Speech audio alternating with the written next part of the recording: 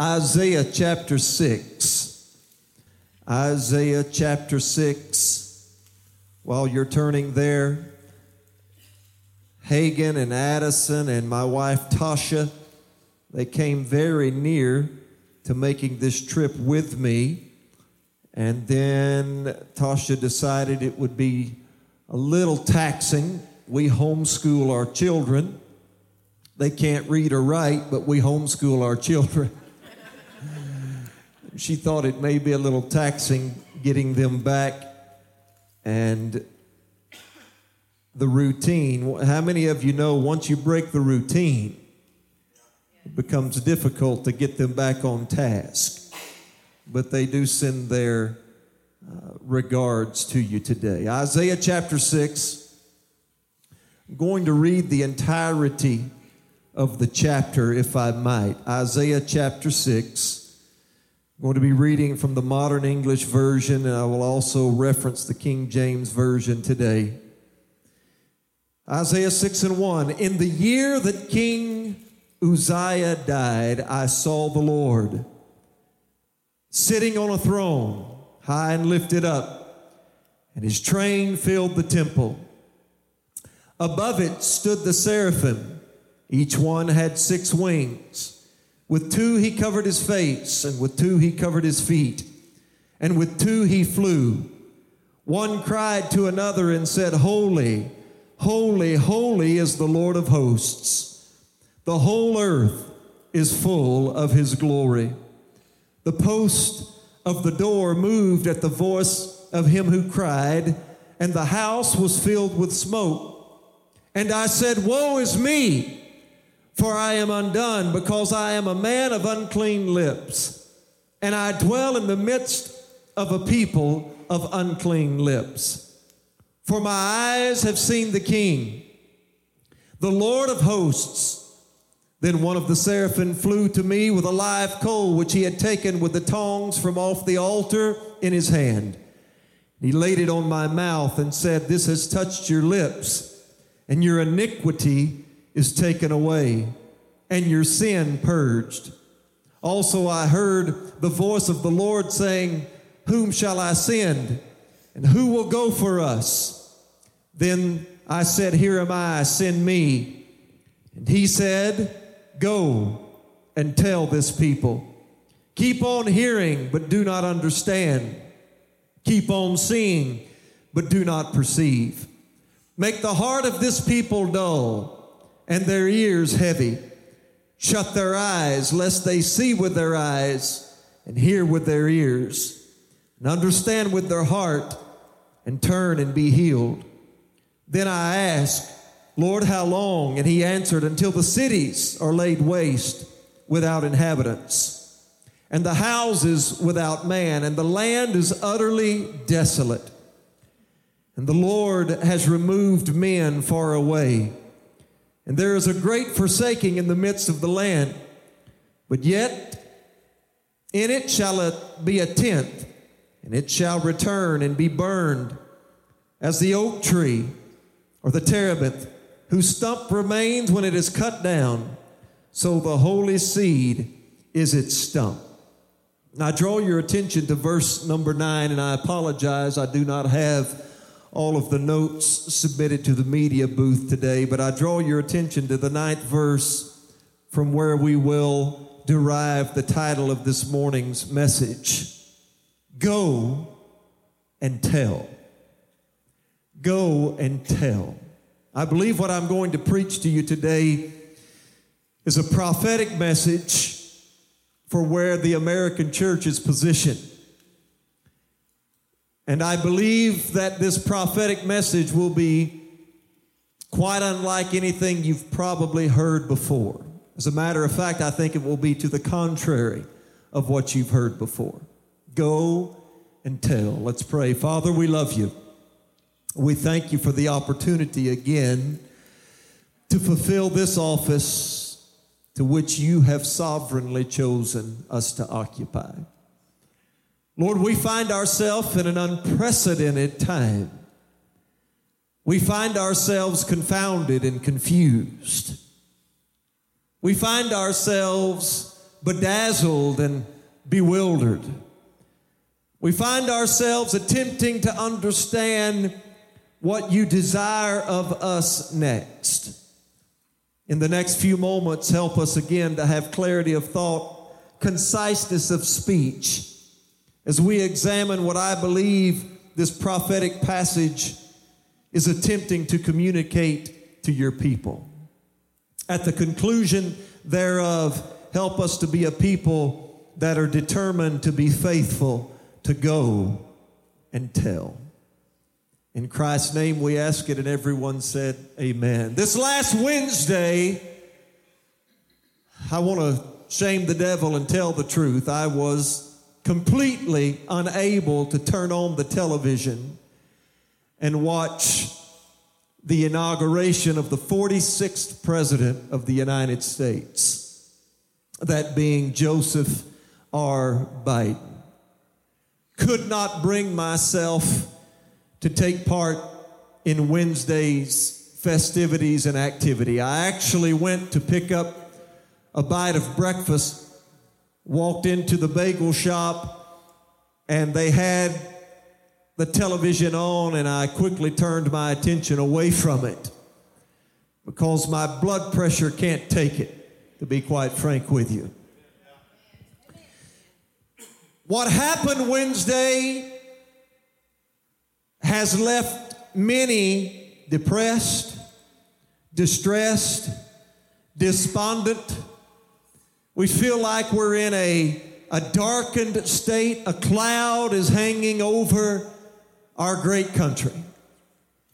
Many in the church are completely bewildered. That bewilderment is resting over the church because numerous prophets have prophesied for months on end without fear of contradiction that Donald J. Trump would surely be reelected. And it did not come to pass. Because those prophecies were left unfulfilled, now the world is castigating the church. They have weaponized these errant prophecies and are now returning them to us in the form of harassment. They're now returning them to us to our detriment. And many a believer feels shame and feels the angst, the anger, the vitriol of the world. A number of believers have even suggested that this is all the more reason as to why the church should absence itself from the public arena. Now, I've been processing this information. Creston and I were having some private discussion this morning in the Evangelist quarters.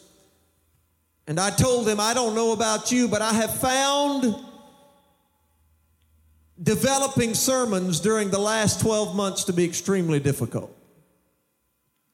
I have found that coming to a fixation on a particular subject matter has become extremely difficult. It's almost for me, as though the heavens have become brass. There are, as I said a moment ago, numerous people that through the last year have proclaimed, now hear what I'm saying, they have proclaimed that God has much to say during this current season. Prophesying the results of the election, prophesying a major revival sweeping the nation. Maybe they're right and I'm wrong, because I am certainly not beyond error. But all I can tell you is what I have experienced personally, and what I have experienced personally is that in the last 12 months, God has had very little to say. See, it's already getting quiet. I told you I'm going to say some things that are absolutely contradictory to what's been echoed in the halls of religious institutions for the last 12 months. I'm not hearing an open heaven. I'm not hearing that God has much to say. I'm not hearing predictions of great national revival in America. I'm not hearing much at all. What little bit I am able to ascertain through my spiritual antenna seems to indicate to me that this nation is in big trouble. What few messages I have been able to decipher from the spiritual realm seem to give me every indication that America stands on the brink not of the great revival or a third great awakening, but rather America stands on the brink of the judgment of the Almighty. And I'm concerned. Trying to determine what to say next and what to do next, and then you watch and you hear the call, the repetitive beat of the drum from both politicians and preachers. A call for unity, unify, unify, unify. I read that our new president said that we must end the war between the red and the blue, referencing Republicans and Democrats, and we must unify as Americans. I'm all for that. I am all for all sides reining in the constant call for battle. I'm all for lowering the temperature of the room. But let me say this, because I would be amiss if I did not do so. I find it to be quite interesting that a group of people that for the last 4 years called people like you and I homophobic, xenophobic, Islamophobic. Y'all help me here. Come on. Every kind of misogynistic, every kind of label that deplorables. And this same group that for 4 years has thrown those titles on people like ourselves now says we are Christian nationalists. We are domestic terrorists. It's going to be hard to unify with people that call you those kind of things. It's going to be extremely difficult. And I wonder where the nation is heading. And more importantly, I wonder what the church's role is going to be in the direction that the nation is heading. So I've been praying, and I believe that God has led me to Isaiah and to his messianic message and purpose during his particular time and day. I believe it's so applicable for us today. Isaiah is made up of some 66 chapters in length. Isaiah is referenced as the mini Bible. Your Bible is constituted of some 66 books. Most theologians say that if they could only have one book of the Bible in their possession, they would choose the book of Isaiah. Because in possessing it, you possess basically an overview of the entire canon of Scripture. Isaiah's prophetic ministry would last, if my memory serves me correct, through the span of 4 different kings. He was an educated man. He was an influential man. Isaiah in this 6th chapter will see the death of the king to whom he was related, a king by the name of Uzziah. Now let me give you some background here before I move into my text. Uzziah, the Bible also references him as Azariah in the book, I believe, of 2 Chronicles. They are one and the same individual. Uzziah was extremely successful in his rule and reign. He came to the throne of the southern kingdom. Remember, Israel, made up of 12 tribes, had been divided by civil conflict.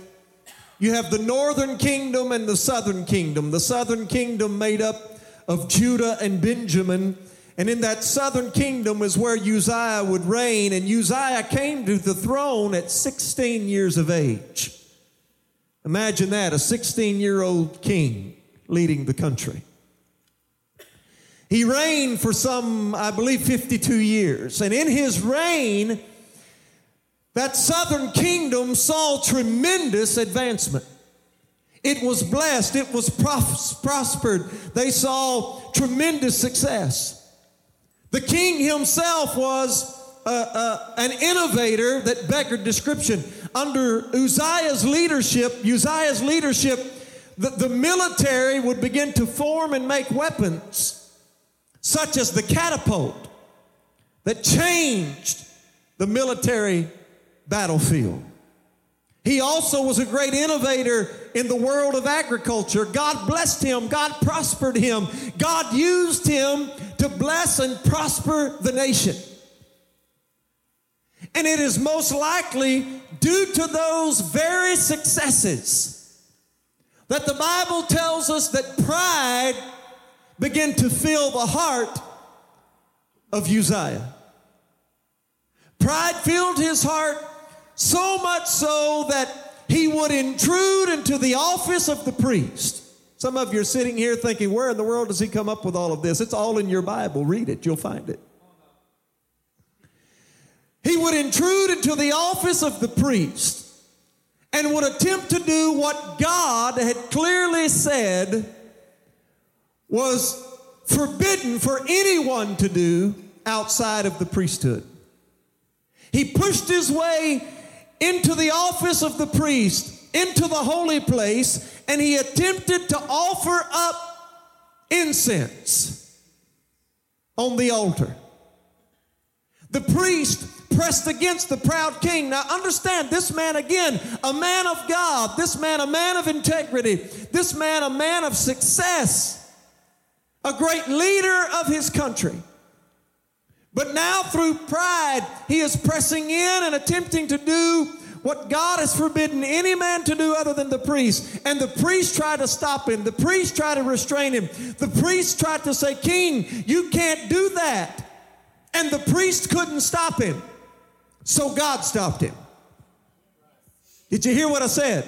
The priest couldn't stop him, so God stopped him. How did God stop him? God smote him with leprosy. Even as the priests were looking at him, the white spot of leprosy appeared in his forehead and began to spread over his body, consuming his entire being. And they took the king and quickly ushered him off into a chamber, a house of isolation, where he would live for some 11 years as a leper, consumed with leprosy. Hear what I'm about to say? You may not agree with it. That's all right.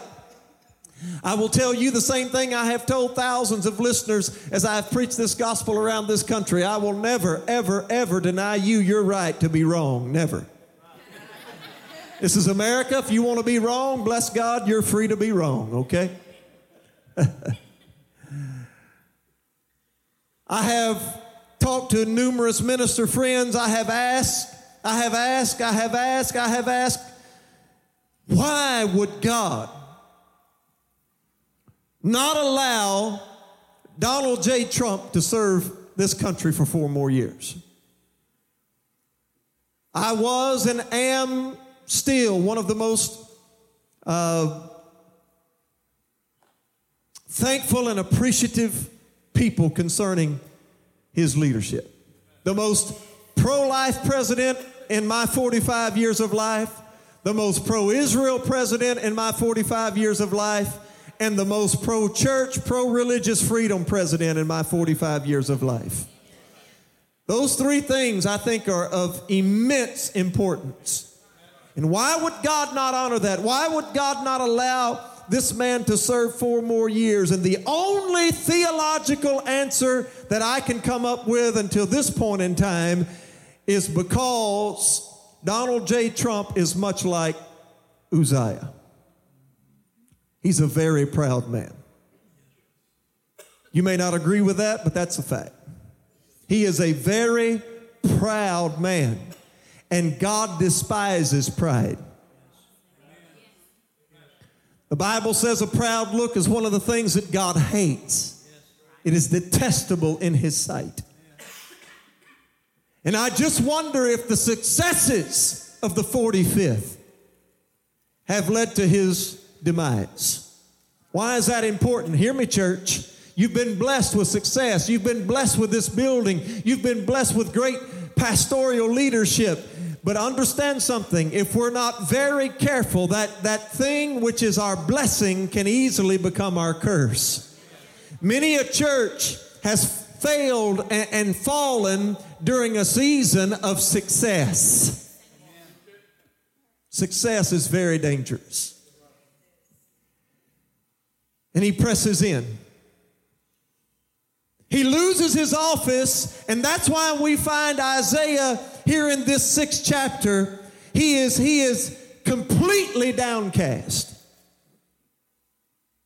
Isaiah, much like many of us in the church, recognizes that it is under this man's leadership that we have prospered. It is under this man's leadership that we have been blessed. It is under this man's leadership that we have succeeded. It is under this man's leadership that many an open door has been presented to us, and now he's been rapidly removed from the scene. He's living as a leper in isolation, and Isaiah is wondering what in the world is going to happen. He's confused, he's confounded, he's anxious, he's nervous, he's worried, and it's in the year that Uzziah died.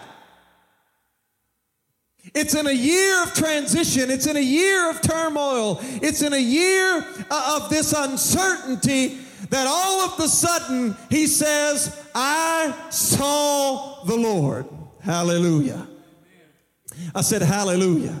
Let me give you 4 things quickly, if I might, that must happen. They must precede our going to tell. Remember, that's our ultimate goal here today, is we're going to go and tell. But 4 things must happen before you and I go and tell. You see, the church is very confused. The church is very confounded. The church is wondering what's going to be next. But let me tell you, ladies and gentlemen, the same eternal call that was placed upon us prior to all of this political upheaval and turmoil is the same call that we have after all of this political upheaval and turmoil. The call to the church is go and tell. Come on, saints. Go and tell. And the first thing that must happen before you and I go and tell, we must see the Lord. I said we must see the Lord. I know I'm living this personally, and I know it's so applicable for each and every one of us here corporately today. Our problem, the reason that we are in such consternation, is because of what we're seeing. What you see will impact what you say, and what you say will impact what you do. Come on. I said what you see impacts what you say, and what you say impacts what you do. And we are seeing things that we never dreamed could happen in the United States of America. I said we're seeing things we never dreamed could happen in the United States of America. I mean, just this week, the first transgender was appointed to serve in a national office. Sometimes I worry about these young adults. I worry about my children. I worry about Creston's children. I worry that our children are going to grow up and think things are normal that we grew up and knew was absolutely abnormal. You see, that is one of the great tools of the enemy. He wants to normalize the abnormal. And he wants to normalize the abnormal, and then he wants to take the abnormal and make it normal. I wished I had time to preach all of this today. It's 20 minutes till 12. Did you get what I said? The devil, understand what's happening. The devil wants to take things like sexuality. The devil wants to take things like abortion. The devil wants to take 101 things that are completely a violation of the creation itself. All you have to do is look at nature in its universal state, and you'll know some of this stuff is craziness. It's absurd. Creation itself declares its abnormality, but Satan wants to make those abnormal things seem normal. And then he wants to come and make the abnormal. Can I tell you, the church of the Lord Jesus Christ is abnormal? Come on, some of us are more abnormal than others. Come on, look at your neighbor and say amen. They won't know if you're talking about them or... The church of the Lord Jesus is abnormal. The devil, isn't it strange? Isn't it strange? The devil wants us to come to a house of God and make it abnormal to do things like lift your hands and worship the Lord. Oh, I can't do that. That's so abnormal. Come on, saints. He wants to flip the switch. I mean, you can go to a ball game and stand and scream and shout and run and dance and cuss the referees and everything else, and everybody looks at that as normal. But if we so much as say boo in the house of God, oh my God. Come on, saints. That is a trick of the enemy. He is using reverse psychology, trying to normalize the abnormal and normalize or make the abnormal normal and vice versa. Number one, we need to see the Lord. I said we need to see the Lord. We need to see the Lord. We may not get past this. We need to see the Lord. If we're going to be able to go and tell, we got to get our eyes off of CNN and MSNBC and CBS and Fox News. Come on, saints. You got to get it off of Newsmax and OAN or One or whatever they call it and 101 other things. And we got to get our eyes turned on the Lord. Because what we see determines what we say, and what we say determines what we do. Remember in the Old Testament, God had said, I'm going to give you this land of milk and honey. I'm going to give you this land of promise. All of it will come into your possession. And then God instructed Moses to take 12 spies, one man that represents each one of the 12 tribes of Israel, and send them into the promised land and look it over. Now, have you ever stopped to think about why they went? God told them to go, but understand who the one is that's telling them to go. He's God. He doesn't need anybody to go in that land and tell him what's there. He's already looked in that land and knows what's there. Come on. He's the all-seeing eye. He's the all-hearing ear. He's the all-knowing mind. He didn't need those 12 guys to go in there and come back and tell him what was on the other side of the border. He knew what was on the other side of the border. Isn't that interesting? God knew what was there, but says, I want you to go over and then come back and let me hear what you say is there. Come on. Why? Because what you see determines what you say, and what you say determines what you do. And they came back. 2 of them said, it is just as God said. This land is a land of plenty. It is just as God has said, and we're going to be able to go in and take it. And 10 said, wait a minute, that's not what we saw. Come on. Numbers chapter 13, they said, we saw giants. We saw great walled cities. We saw adversity. We saw trouble. Come on, saints. We saw resistance. We saw ourselves as grasshoppers. And all of the people heard what they said, and what they said was determined by what they saw, and now what they do. We're not going. Come on.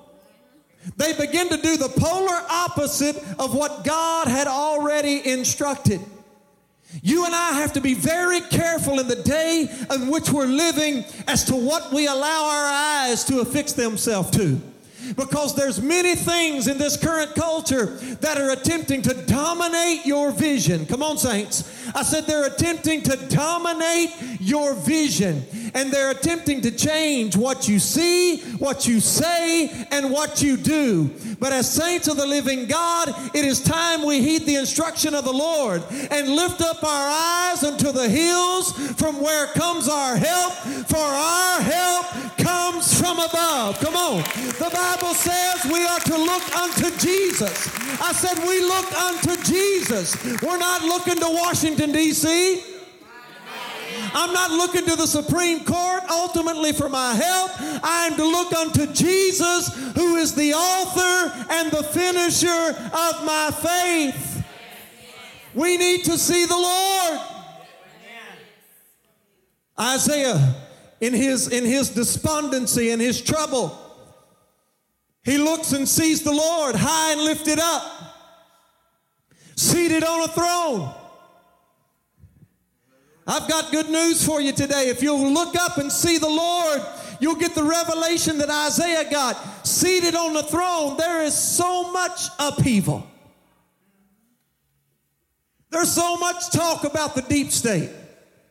There's so much talk about the legitimacy or lack thereof concerning the election. I had one very prominent leader of whom I trust his opinion greatly. He told me on Friday night, he said, I'll turn 80 years of age this year. And he said, unless we have voter reform in this country, he said, it's my opinion that in my lifetime, there'll never be a Republican president elected again. So much upheaval in the land of the free and the home of the brave. And that's certainly worth our consideration, and it's certainly worth our involvement. I'm not demeaning that at all. But what I am telling you is if you'll lift up your eyes and look beyond Washington, D.C., if you'll lift up your eyes and look beyond the governing powers of the United Nations, if you'll lift up your eyes and look beyond this natural world that we live in and look into the world beyond, you will see that there is a king that is still seated upon his throne. I said there is a king that is not He is not elected. Hello. I said he is not elected. He does not submit himself to the will and the whim of people that are constantly changing in who they do and do not favor. There is a king that is not worried about who took the House or who took the Senate. There is a king seated on the throne that is not asking for the Supreme Court to keep him in power. Come on, saints.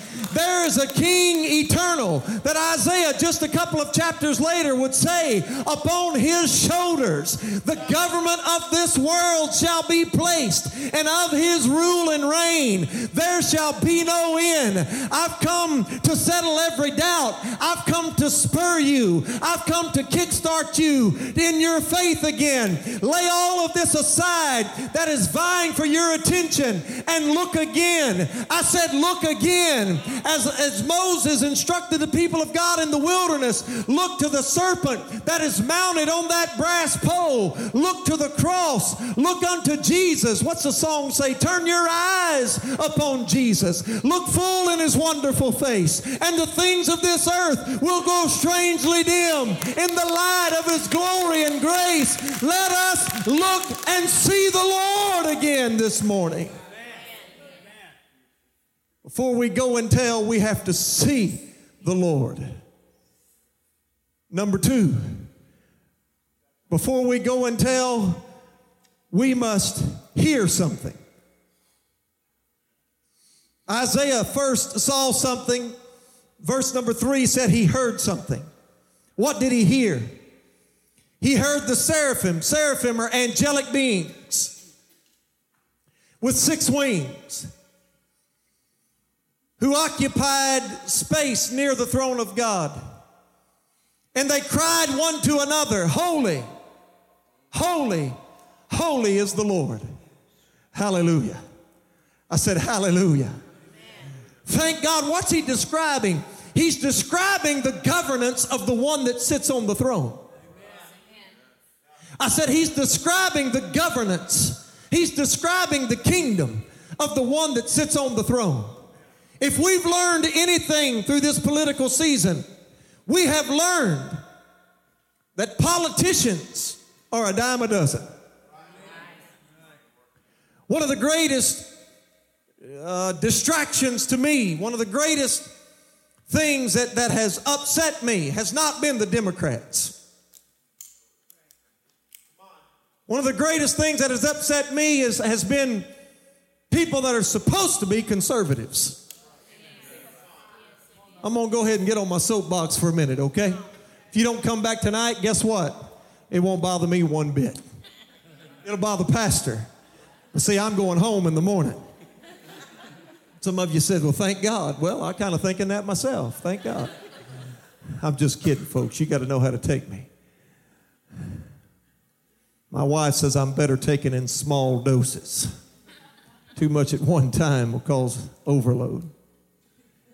Let me tell you something about conservative people. Tell you something I've learned, not only through this political cycle, but through lots of involvement in various circles. We are of all people most vain. We are vain. Vanity, vanity. What do I mean by that? Conservatives are consumed with their public perception. We're so worried about how does the public view me? Those of you that sit here, be careful, because you're so concerned about how your family views you, how your schoolmates view you, how your community, your co-workers, you're so concerned about how your clique views you. And there's some positive in that, but there's some negative too. I mean, why are liberals so successful in this world? I wish I had time to deal with these terms, conservative and liberal. They're not perfect because they're relative terms. They mean a million different things to a million different people, but they're the best terms we have currently. Why are liberals so effective at what they do? Liberals, they see a goal, they have an end. And they determine we're going to stick together and use whatever means possible to reach that goal. Conservatives have a goal or an end, but they seldom reach it because they get so concerned about how they look in the journey. I told Pastor earlier this week, I said, here's a problem with conservatives. We want to go into war. We want to go into battle. We want to go into a conflict, but we expect to come out the other side with our uniform pristine. I mean, pressed iron, not a wrinkle in it, no muck, mire, or blood. Ladies and gentlemen, that's not possible. I said, that's not possible. And we're the first ones to jettison our own under the bus for the sake of self-preservation. That's got to change. But let me tell you something about the kingdom of God. The kingdom of God is nothing like the kingdom of men. I said the kingdom of God, the governance of our Lord, this king that's seated on this throne. What is the governance like in this world? It is unholy, unholy, unholy. But the governance of our Lord is holy, holy, holy. What's the writer of Romans tell us about it? He says that the governance of God, the kingdom of our Lord is not made up of meat and drink, but righteousness, peace, and joy in the Holy Spirit. I don't know about you, but I've dealt with enough depression. I've dealt with enough anger. I've dealt with enough uncertainty through the last number of weeks. I'm ready for a good dose of righteousness, peace, and joy in the Holy Spirit. The governance of our Lord is holy. So first, you got to see something. You got to see the Lord before you go and tell. Number two, you got to hear something. You got to hear that the governance of our Lord is holy, holy, holy. I'm going to cut that point short and move on to point number three. You've got to feel something before you go and tell. I said, you've got to feel something. Notice what verse 5 says. Then said I, woe is me, for I am undone, because I am a man of unclean lips, and I dwell in the midst of a people of unclean lips. For my eyes have seen the King, the Lord of hosts. When he saw something and he heard something, all of a sudden he felt something. What did he feel? He felt his unworthiness. He felt disconnected from that kingdom that he was a personal witness to. Let me use this term. He felt lost. He felt an absence from God. This is one of the things that we've got to get back to understanding and being able to bring into fruition our reality if we're going to be effective in the going and telling. There's a lot of people that go and tell and they see no results. What do you mean, evangelist? I mean this. We'll never be able to get people saved until we first get them lost. Come on, ladies and gentlemen. There has to be a conviction of the Spirit that accompanies the message that you and I are proclaiming. That's what's absent in much of the presentation of the gospel. A convicting power of the Spirit.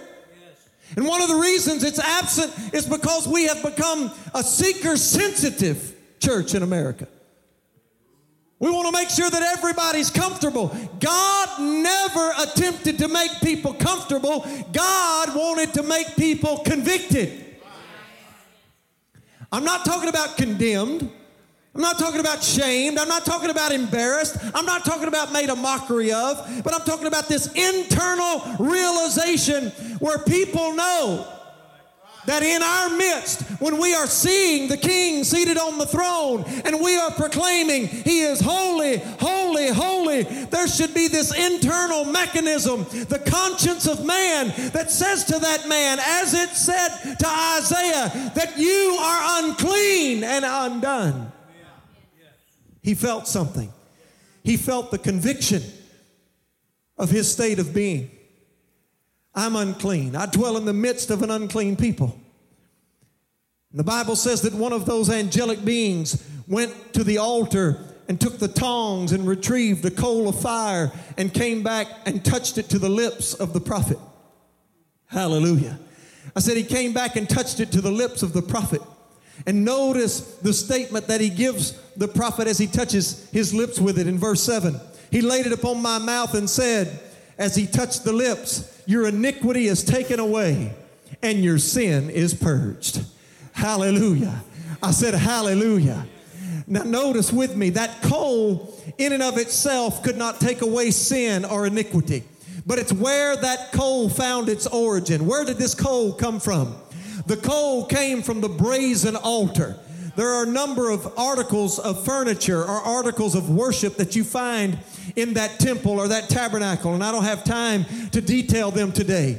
But one of the most important articles was that brazen altar, and that's where they would take those blood sacrifices. That's where they would take the oxen, the sheep, and the list goes on, pouring out their last blood and then gutting them and taking their carcass, the meat thereof, and burning it on that altar, which was symbolic of what Jesus would come and do at the cross of Calvary for you and I. And that coal, that fire that consumed those sacrifices represented the very judgment of God. It was the judgment of God coming upon those animals. But remember what John said. The blood of bulls and goats, it wasn't John, but the blood of bulls and goats could not take away sin. Come on, saints. But God is going to send one who could take away sin. John said, behold the Lamb of God, which takes away the sin of the world. That is the origin of that coal. It came from that altar. And he comes and touches it to the lips of the prophet and says, your iniquity has been purged. Your sin has been removed. Thank God for that feeling of conviction, because if you will heed that feeling of conviction, it's going to lead you to another feeling. I'm not here to preach simply about feelings, because I know the Bible doesn't say we live by feelings. The Bible says we live by faith. But I am very thankful, as my evangelist friend here says quite often, I'm thankful for the times that we can feel it. I said, I'm thankful for the times that we can feel it. I know what it is to feel convicted, but I know what it is to feel saved. I know what it is to feel the burden rolled away. I know what it, come on, saints of God. I never shall forget the day when the burden of my sin rolled away. It makes me happy, glad and free. I sing and shout it, for He's everything to me. You can sit there like a knot on a log and say, I don't know what you're talking about. Maybe you don't. But if you ever get convicted and come through to the other side, all of a sudden you're going to know what Isaiah felt. He felt born again. He felt the weight of sin rolled off his back. He felt like a new creation in Christ Jesus. So before you go and tell, you got to see something. Before you go and tell, you got to hear something. Before you go and tell, you've got to feel something. And before you go and tell, you got to say something. After he's cleansed, he feels the load rolled away. He hears the voice of the Savior. Who shall I send? Who will go for us? In verse 8. Then Isaiah speaks up. We got too many people with something to say that have never seen anything, never heard anything, and never felt anything. Woo, I'm preaching better than you're acting. I said, we got too many people with something to say that have never seen anything, heard anything, and felt anything. Too many talking heads. Come on, ladies and gentlemen. It's one of the things I'm very concerned about right now in the American church. There are too many voices. I said there are too many voices. There are too many people talking, pulling our attention here and there and everywhere and causing more confusion than they are help and order. But after you've seen and after you've heard and after you felt, then you got something to say. Isaiah said, here am I. Send me. You want somebody to say something, Lord? Send me. But now here is where I'm going to begin to preach and hopefully begin to elucidate, illuminate for you, show you in the Scripture what I believe God is saying that is contrary to what others are saying. I pray they're right and I'm wrong. But I'm just giving you, again, the best that my spiritual antenna can pick up, okay? A lot of people are prophesying a third great awakening in this country. A lot of people are prophesying sweeping revival. I pray to God that that's right. But it's not what I sense in my spirit. What I sense in my spirit is much more in alignment with what happened in the prophetic ministry of Isaiah. Most people don't even know this. He says, here am I, Lord, send me. And the Lord says in verse 9, go and tell. Go and tell this people. Hear indeed, but understand not. See indeed, perceive not. Make the heart of this people fat. Make their ears heavy. Shut their eyes, lest their eyes see, and they hear with their ears and understand with their heart and convert and be healed. Did you understand what he's saying? Go and tell. They're not going to listen to you. Well, y'all shouting with me now, aren't you? That was the commission of Isaiah. He said, go and tell, go and preach, go and prophesy, go and witness. But know this, they'll not see the truth. They'll not hear the truth. They'll not be healed. They'll not be converted. Why is that important?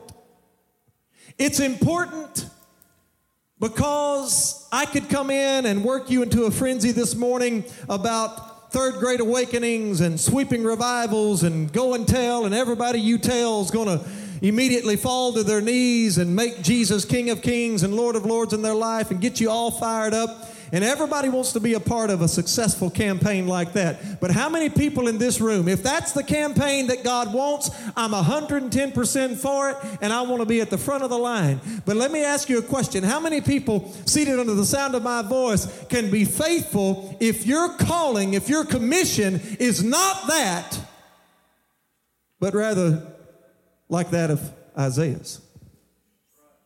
How many people can be faithful in going and telling, knowing they will not hear, they will not see, they will not turn? That takes a whole nother level of faith.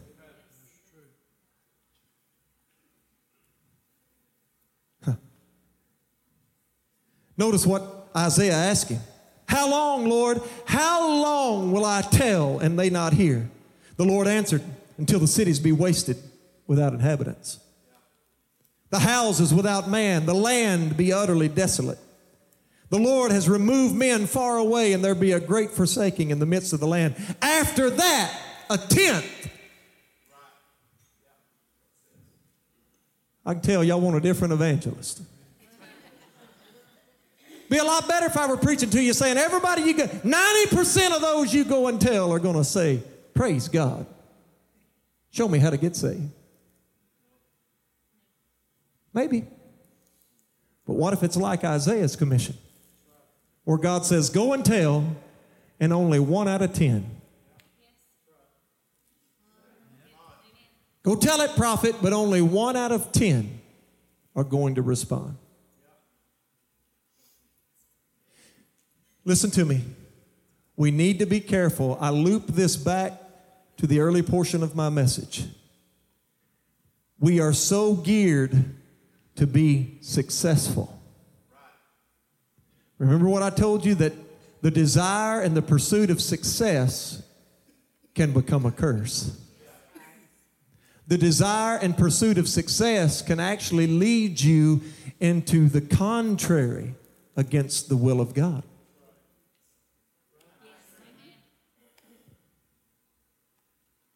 Let me show you something as I close. Let me show you something. Let me show you what we're going to go and tell. Let me show you where I believe the church is in this state of the nation, okay? Turn with me to the book of James. Look with me quickly in these last few scriptural references. I know this has been somewhat different, but I could not get away from this direction. I tried even after the service started, and the Lord forbade me. Let me show you what the gospel really does. How many know that the Bible says of the gospel, or of the word of God itself, that it is a two-edged sword? It's a two-edged sword. Let me show you both edges, how the gospel works, okay? James chapter 1, verse 21. Wherefore lay apart all filthiness and superfluity of naughtiness, and receive with meekness the engrafted word, which is able to save your souls. One edge of the gospel, one edge of the word of God is the salvation edge. If you let that edge cut you, you'll live. You'll make it. But there's a second edge to this gospel sword. We find it referenced in Hebrews chapter 11 as it gives us the record of the ministry of Noah. Hebrews 11, just one chapter prior to James. Hebrews 11, verse 7. By faith Noah, being warned of God of things not seen as yet, moved with fear, prepared an ark to the saving of his house, by which he condemned the world. Did you hear that? Noah's a preacher of righteousness, the scripture tells us. And through 120 years of preaching, he did what? He didn't save the world, he condemned it. And he became an heir of the righteousness which is by faith. That's the other edge. One edge of the gospel is the saving edge. The other edge is the judgment of God.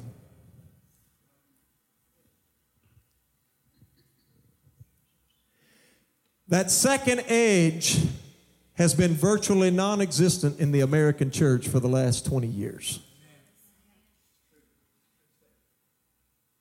One of the reasons we're at where we're at today is the absence of that second age. Let me show you in 1 Peter. I appreciate your graciousness. I know I've taken you past the top of the hour. 1 Peter chapter 3, verse number 20. Says, which sometime were disobedient, when once the long-suffering of God waited in the days of Noah while the ark was preparing. Now catch that. You need to understand that that is the character, the nature of God. God is what? Long-suffering. The Bible says that in the last days, scoffers will come saying, where is the promise of his coming? Where is this promise of the coming of the Lord? We don't see, y'all been saying for 10 years, for 100 years, for 1,000 years, for thousands of years that the Lord is coming. Where is the promise of his coming? And what's the response? God is not slack concerning his promises as men count slackness, the scripture says, but he is long-suffering that men everywhere would be saved. So God was long-suffering in the day of Noah, hoping that men would be saved while the ark was preparing. But notice what it goes on to say, wherein few, everybody say few. How many were saved in the ministry of Noah? Few.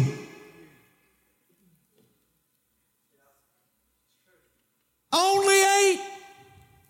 He and his house, his immediate house, boarded the boat. Why is that important? It's important as we understand the commission of Isaiah, because oftentimes we think ministry is only successful when we're reaching many. My God, I know I'm talking for the Lord to you right now. I said, we think that ministry is successful only when we reach many. I'm not saying that we should not attempt to reach many. I'm not saying that our goal should not be to reach many. But I am telling you, there are repetitive narratives throughout the Bible of men and women of whom you are no better than they, that were very successful in that they were faithful to the call of God. And they reached maybe only few, but they did what God asked them to do. So what are we to do? Jude in your Bible. I'm done. Jude. Turn there quickly with me. Chicken fried steak is calling. Jude. Verse 17. But beloved, remember you the words which were spoken before of the apostles of our Lord Jesus Christ, how they told you there should come scoffers, mockers in the last time, who should walk after their own ungodly lust. These be they who separate themselves, sensual, having not the Spirit. Verse 20, catch it. But you, beloved, building up yourselves on your most holy faith. Here we go. I said, here we go. We're going to go and tell. We're going to see the Lord. We're going to hear. We're going to feel. And we're going to begin to say. And here's the things that I think God wants us to do in this all crucial moment of unprecedented time. Number one, build yourself up praying in the Holy Spirit. Come on, saints. A lot of us have spent a number of months under the COVID and the pandemic and the political upheaval. We've not been being built up. We've been being torn down. But God is saying, build yourself up, praying in the Holy Spirit. Number 2, verse 21, keep yourselves in the love of God. Did you hear me? Keep yourselves in the love of God. Why is that so important? Because if you're like me, I've had some days I've been mad lately. Oh, come on, you sanctified people here in Mauriceville, Texas. I called a preacher friend of mine recently, and he said, hey, what's up? I said, I just need somebody that will keep confidence that I can cuss to. So I got to cuss. Be careful. Come on. It's okay to be engaging in these arenas, but above all, keep yourself in the love of God. You build yourself up praying in the Holy Ghost. You keep yourself in the love of God, looking for the mercy of our Lord Jesus Christ unto eternal life. And then number 3, on some, have compassion, making a difference. On some, have compassion, making a difference. On others, save with fear, pulling them out of the fire, hating even the garment spotted by the flesh. Creston, come on back. Hear what he said. On some, we're not going to, hey, here, listen to me. This is where America is.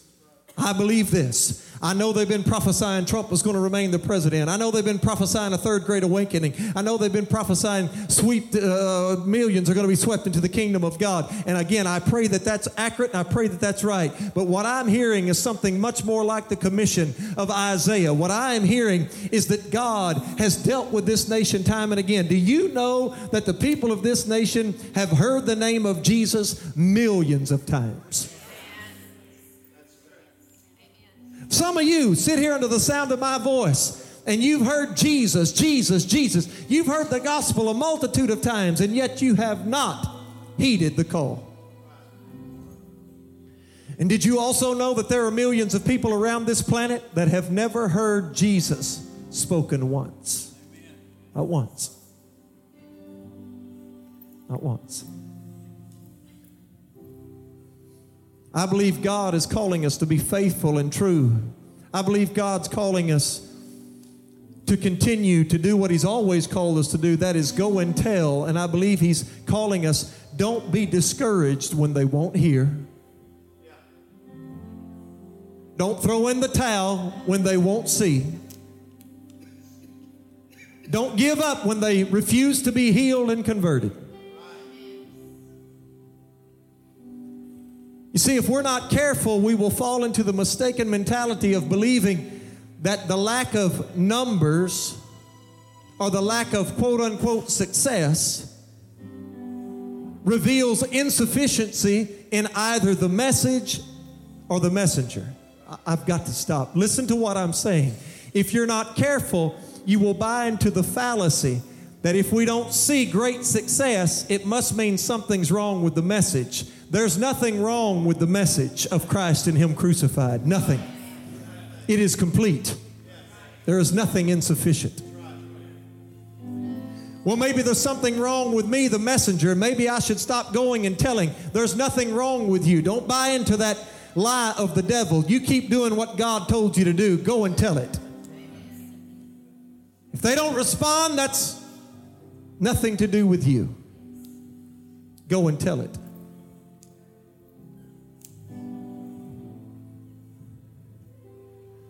Friends, there are going to be some hard days ahead for this country. I know your pastor's been preaching that. You hear me? Some hard days ahead for this country. And spiritual pablum is not going to cut it. I was walking in this altar last night and praying for the service around this room. Creston was practicing, pastor was here, and we were conversing some. And the Spirit of the Lord dropped a phrase in my heart, and I placed it on my social media platform. And it simply said this: just any old church won't do in days like these.